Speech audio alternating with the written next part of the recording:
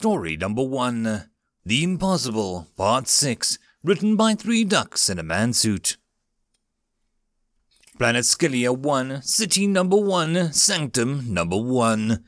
In a darkened, moistened chamber located beneath 3 kilometers of solid rock and multiple layers of shielding and technological defenses, the monolithic body of the Grand Queen stirred in a sanctum. Prince Scalia swarmed all over her, attending her and hoping to be noticed. But her vast mind was elsewhere, a command requiring such a tiny fraction of her consciousness as to be hardly a thought at all, and several Praetorians moved in, picking up the princes and hauling them out like bags of straw, despite each having a weight of a car. Half of the armada had escaped, including all 3 of the broodmothers leading the assault. They would take at least a week to reach the nearest outpost, Doris's designated territory of Scalia 7. She turned over the possibilities and strategies considering what she had learned. This was not the first time the Brood fleet had been defeated in its initial encounter, not even the 100th, but the true strength of the Scalia lay not in its sheer numbers or coordinated loyalty to the broodmothers, but their capacity to adapt. No race, not her own, nor any she had encountered, was as easily willing to sacrifice its own population like that in an attempt to spare an attacking enemy. It was pure insanity. Nothing could reach the space age with such a poor sense of self-preservation. There were 2 possibilities.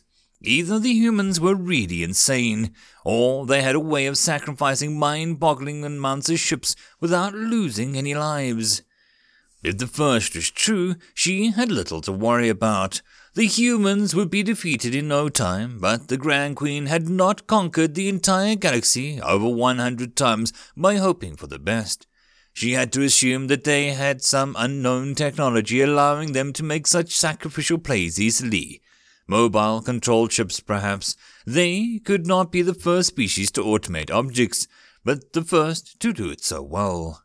She began the draws for a new ship, covered in weapons, ports, and defending engines that wouldn't be so vulnerable. Yes, more forward thrusters, a blockade runner that could slip past the automated ships and attack the control center.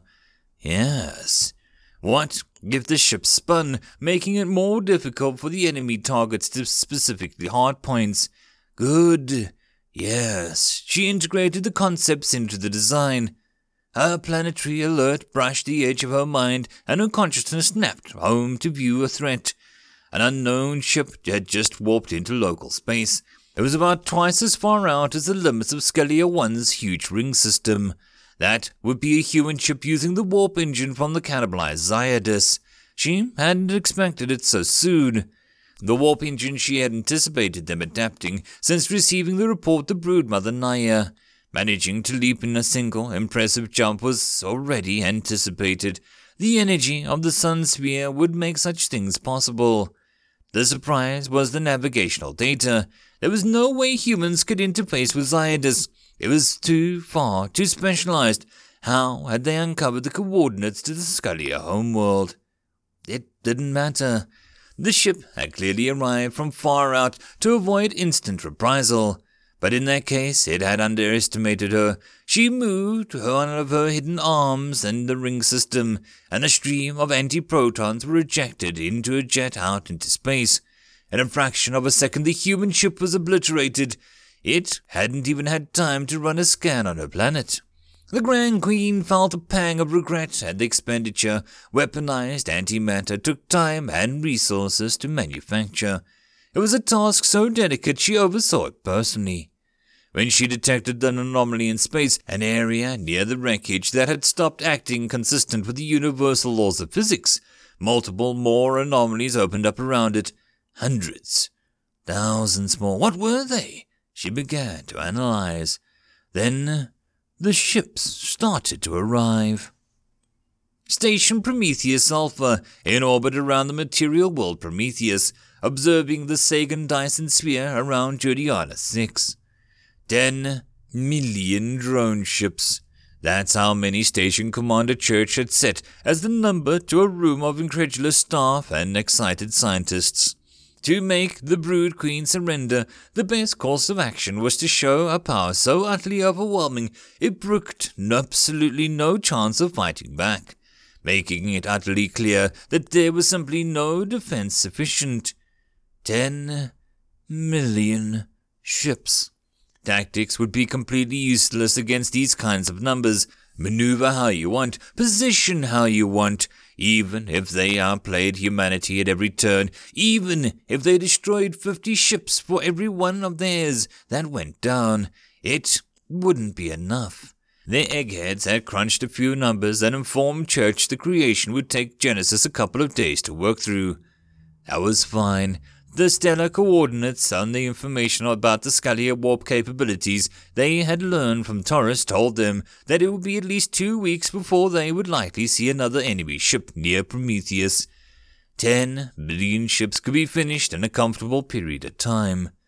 Honestly, the most difficult thing would be commanding that many at once, the sheer computing power needed.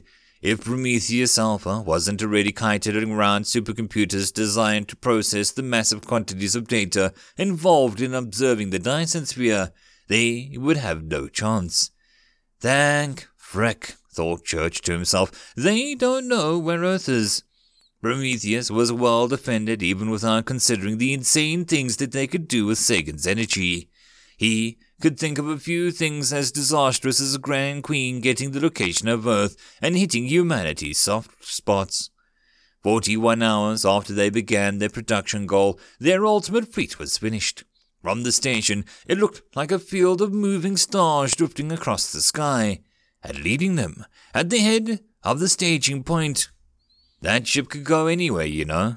Dr. Ray sounded melancholic, uncharacteristically competitive. That power of the Dyson Sphere, the warp technology of the Scalia.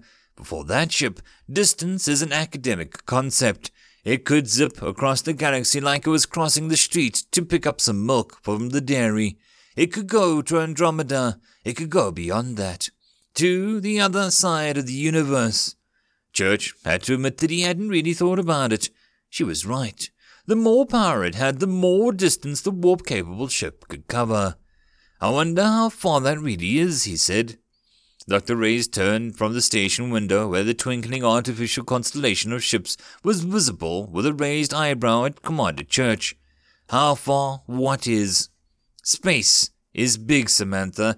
I know we have energy from the sphere, which is functionally infinite, but if anything can tax its limits, it would be a warp trip across a wider universe. How far would a ship warp with all the energy from Sagan? Doesn't really matter. She looked back at the fleet. We can just make another. Another? She smiled knowingly. Another sphere, Thomas. We can make another sphere. They looked up at the ship that they had built around the Zaius warp drive and the wormhole beacon connected to the stellar staging point. Then powered it up with a massive energy from the Sagan sphere. The 2 days had given them enough time to be careful experimentation with the warp jumping. They were confident that they could take it directly to Scalia 1. The only question was whether Taurus had been honest with the Grand Queen's location. Still, I think I should be on there, sir. Lieutenant Matthews had a bit of an old-fashioned streak and believed that, well, it was all fine and dandy having a drone fleet, there should still be a human presence in the head. We've been over this, Emmett. Too risky. Taurus told us that she doesn't really know what kind of defenses the Grand Queen has around the planet. Matthews bit his lip, unconvinced, but he didn't argue. The countdown began. The control room fussing over the detail, all that, confirming that the wormhole aboard the Pathfinder had a stable link to the staging ground beyond it, and the readings were all green across the board. Then the warp engine activated, and the Pathfinder was gone. They lost contact immediately. Holy frick! One of the techs analyzing the readings had a very unprofessional comment. Sir, I think the Pathfinder was just destroyed. What? I thought the warp was stable. Not by the jump, sir. Something else. I'm reading debris coming from the wormhole on our side. It looks like it jumped in successfully, and then was almost instantly destroyed. Almost everyone in the room looked at Emmett, who had gone rather pale. Planet Scalia 1, City Number 1, Sanctum Number 1. The Grand Queen wasn't accustomed to feeling fear. It was an alien sensation, something that hadn't touched her in countless eons. She didn't feel it when there were only 100 human ships approaching her world. She didn't feel it when they became 1,000, but they kept coming. More and more and more. 10,000, 100,000, 1 million, 2 million. Her body, protected by her sanctum, shivered, though she stayed in calm control. She could not stop the pure instinctive response to such a monolithic threat. She knew the sensation felt by 3 brood mothers that she had sent to take the Sun Sphere. The feeling of suddenly finding yourself up against a force so titanic there seemed no hope of victory. Could she even deal with this many ships with her defenses? Maybe. She didn't like the uncertainty in that thought. She could see all of her daughters before her, feel them through the psychic network watching the unfolding events. If she fell, would humanity come for them? Probably not. They showed mercy to the attacking armada. But it wouldn't matter. Even in hibernation, her thoughts were there, perhaps not consciously, but as an underlying stream as all her daughters relied on, sometimes without even realizing it, a great psychic linchpin. Her death would have a cascading effect. It would be devastating. Many of her brood would die with her. If the Grand Queen could sigh, she would have at that moment. It was a time for kind of drastic measures that she had hoped not to employ since the great extermination that had led her to become the leader of the entire race. The last ancient matriarch. This was a threat simply too great. Millions of lesser activities ceased and the Grand Queen focused her unparalleled mind. Station Prometheus Alpha, in orbit around the material world Prometheus, observing the Sagan Dyson sphere around Juliana 6. The ships were still pouring through. Church had almost cried with relief when they had not started spontaneously exploding like the Pathfinder had done. If the Grand Queen had such a power that she could destroy at total discretion anything within hundreds of thousands of kilometers of a planet, Jesus, he didn't even want to think about it. All right, that ought to have her properly sweating under the collar. A light chuckle rippled through the room. Open communications on the ultraviolet channel, and let's begin discussing the terms of surrender. Without ceremony, without any warning whatsoever, an alien force clamped down vice-like on Church's mind. The force of it swept him into a wrecking ball like an earthquake. He couldn't move, could barely breathe. Though straining his eyes, he saw the entire station staff within his field of vision go completely rigid, hands freezing at the consoles, straining neck muscles and tensing limbs. So you are the humans who have given me so much trouble. I should offer you congratulations. None have forced me to take matters so far as my own hands since before your civilization existed. The sound was thunderous, overwhelming. It was like hearing her own stream of consciousness in another voice, out of his control. Pressure assaulted his body. He felt as if he was simultaneously drowning and being crushed alive. Blood trickled down his nose, and a pain beyond anything he could describe assaulted him. It looks like my assumption was correct. The fleet of drone ships created by converting energy to mass. Very clever, and all controlled from this room. Well, let's take care of that.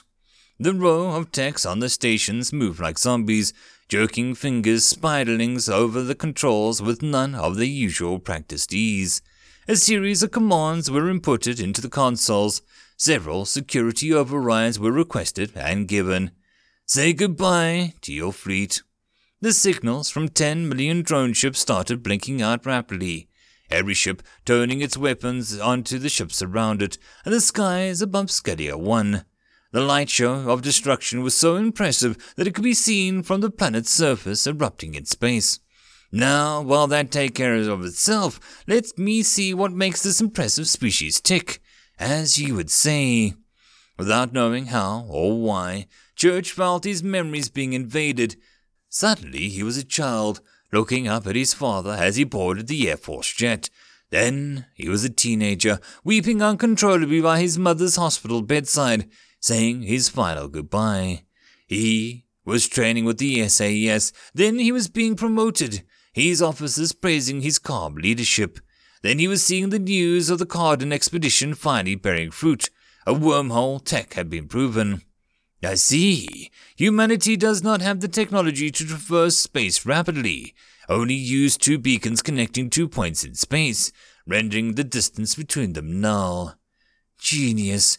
That explains so much, like why I could sense your mind so close despite knowing how far you were. Your homeworld is not far from where you built your sunsphere. You have more wormholes nearby connecting to Earth. Yes, I see it now. No. More memories. He was given command of a project vital to humanity. Station Alpha was to be dropped on Promessa, and production of the ultra-thin energy siphoning sheets and transmission relays would begin immediately. Then the planet was used up. There was a funeral for Sale Cardin in space, his body ejected into Juliana 4, as his will dictated. The station was moved to the second, now first planet on the solar system, renamed Prometheus Alpha, since this world has its permanent home now. Good, you have an excellent grasp of the general details of humanity's defenses. More specific information is being downloaded from your other staff now. One final thing I must know. How did you find my homeworld? He was standing on a landing platform, watching Taurus's ship descend. They were walking to the conference room. Church felt waves of confusion as the Grand Queen examined his memories of Taurus describing the history of the Scalia Empire, the cycle of hibernation and awakening. What is she? Then one memory, the one moment. Please destroy the Grand Queen. Suddenly the pressure on Churches was alleviated, not gone completely, but he no longer felt that he was on the verge of psychic death. He fell to his knees, gasping for air. He felt as if he had been resuscitated from the brink. About half the control room had passed out. Church tried to summon the strength to stand and check on the nearest person, but his legs didn't seem to listen to him. He flopped onto the control room floor like a fish, feeling Dr. Ray's arm fall limply over his torso as she went down next to him. He couldn't tell if she was even alive. He could still feel the titanic pressure of the Grand Queen. He knew that she hadn't released the crew deliberately. It had been a moment of pure shock, so insignificant that it had shattered her concentration. Church tried to get a read on her emotions. Fear stabbed at him. More than anything, he didn't want to go through that again, to feel himself pushed to the brink of his own head, to see if his mind laid bare and the memories and thoughts ripped from him like a childish ease. If she was angry, or at the betrayal, would she be even harsher? But following through with the heart of the Grand Queen was only an overwhelming tidal wave of pure sadness, of hurt. If she were a human, she wouldn't be screeching with fury. She would be collapsing in despair. Taurus, my daughter, why? Through the throat barely recovered, Church rasped an answer out loud, heard by every still conscious member of the control crew, as well as the Grand Queen. Because she doesn't want this. He felt her attention snap back to him. Not destructive this time, but still witheringly oppressive. He felt like a swimmer in the water with a massive shark, in her element, at her mercy. She doesn't want the cycle, doesn't want to kill, doesn't want to die. Taurus. For the first time there was silence, then a tired new voice echoed over the minds of the crew, sounding for all the world like a contrite little girl. It's true, Mother. It's all true. I don't want to do this anymore. I'm sorry. Planet Scalia 1, City 1, Sanctum 1. The Grand Queen's body was still. Her Praetorians didn't know what to do. They had never been without a thread of constant flowing instructions when the Queen was awake before. She felt numb. I did this all for you. She felt as if she stood at the base of a dry pit. From the room, her 30,000 daughters all looked up upon her, silent, expressionless, unknowable. Every time I woke, there was so much death, so much loss. Daughters I had created and loved for centuries and slaughtered one another. Every time I woke, I brought you together and gave you the universe. It was all for you. Silence again. The Grand Queen felt like she was truly seeing the offspring for the first time. She looked into their minds like she had done millions of times before, and asked to see their true feelings. The response was like a physical wave striking her actual body. Her Praetorians panicked as she massive bulk jolted. Brood mothers who loved diplomacy and peace. Brood mothers who loved conquering and conquest. Brood mothers who just wanted to be left alone in their territory, tending to their own hosts. Brood mothers who wanted to explore, to send their children to find new worlds and discover new things. We never wanted the universe, Mother. Taurus spoke from the brood mothers, all of them.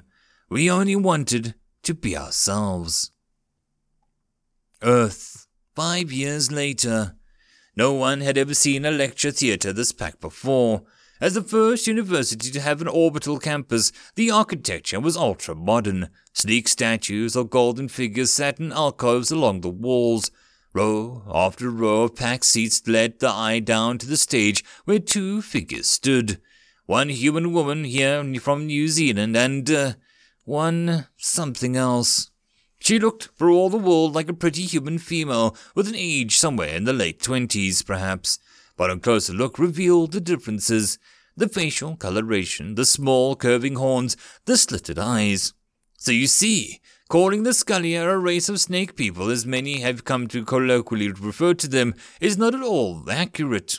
Dr. Reyes was speaking. More precisely, the Scalia could almost be called a race of static shapeshifters.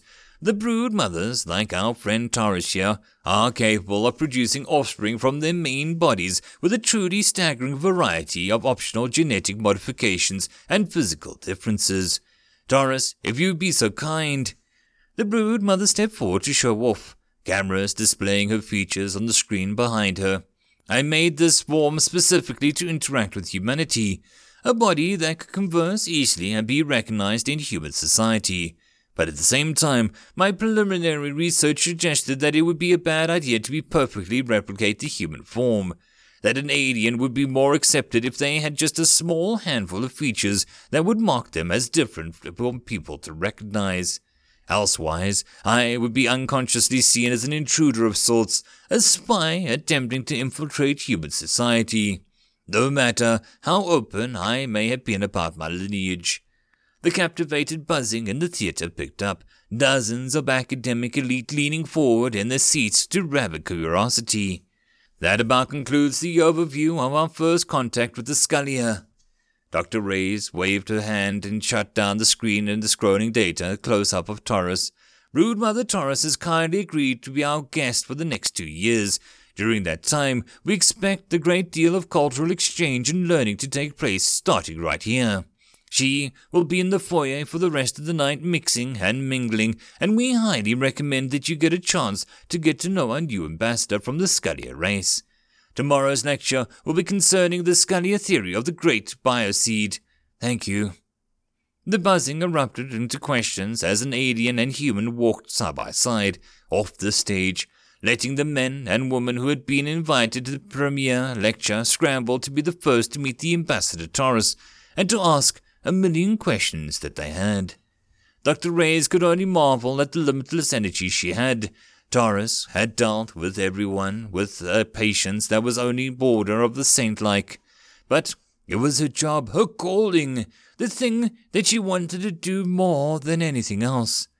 There hadn't been any threat of war for half a decade, and Matthew's expedition had just reported leaving the Virgo supercluster and was receiving data in real time from all over 100 million light-years away from Earth.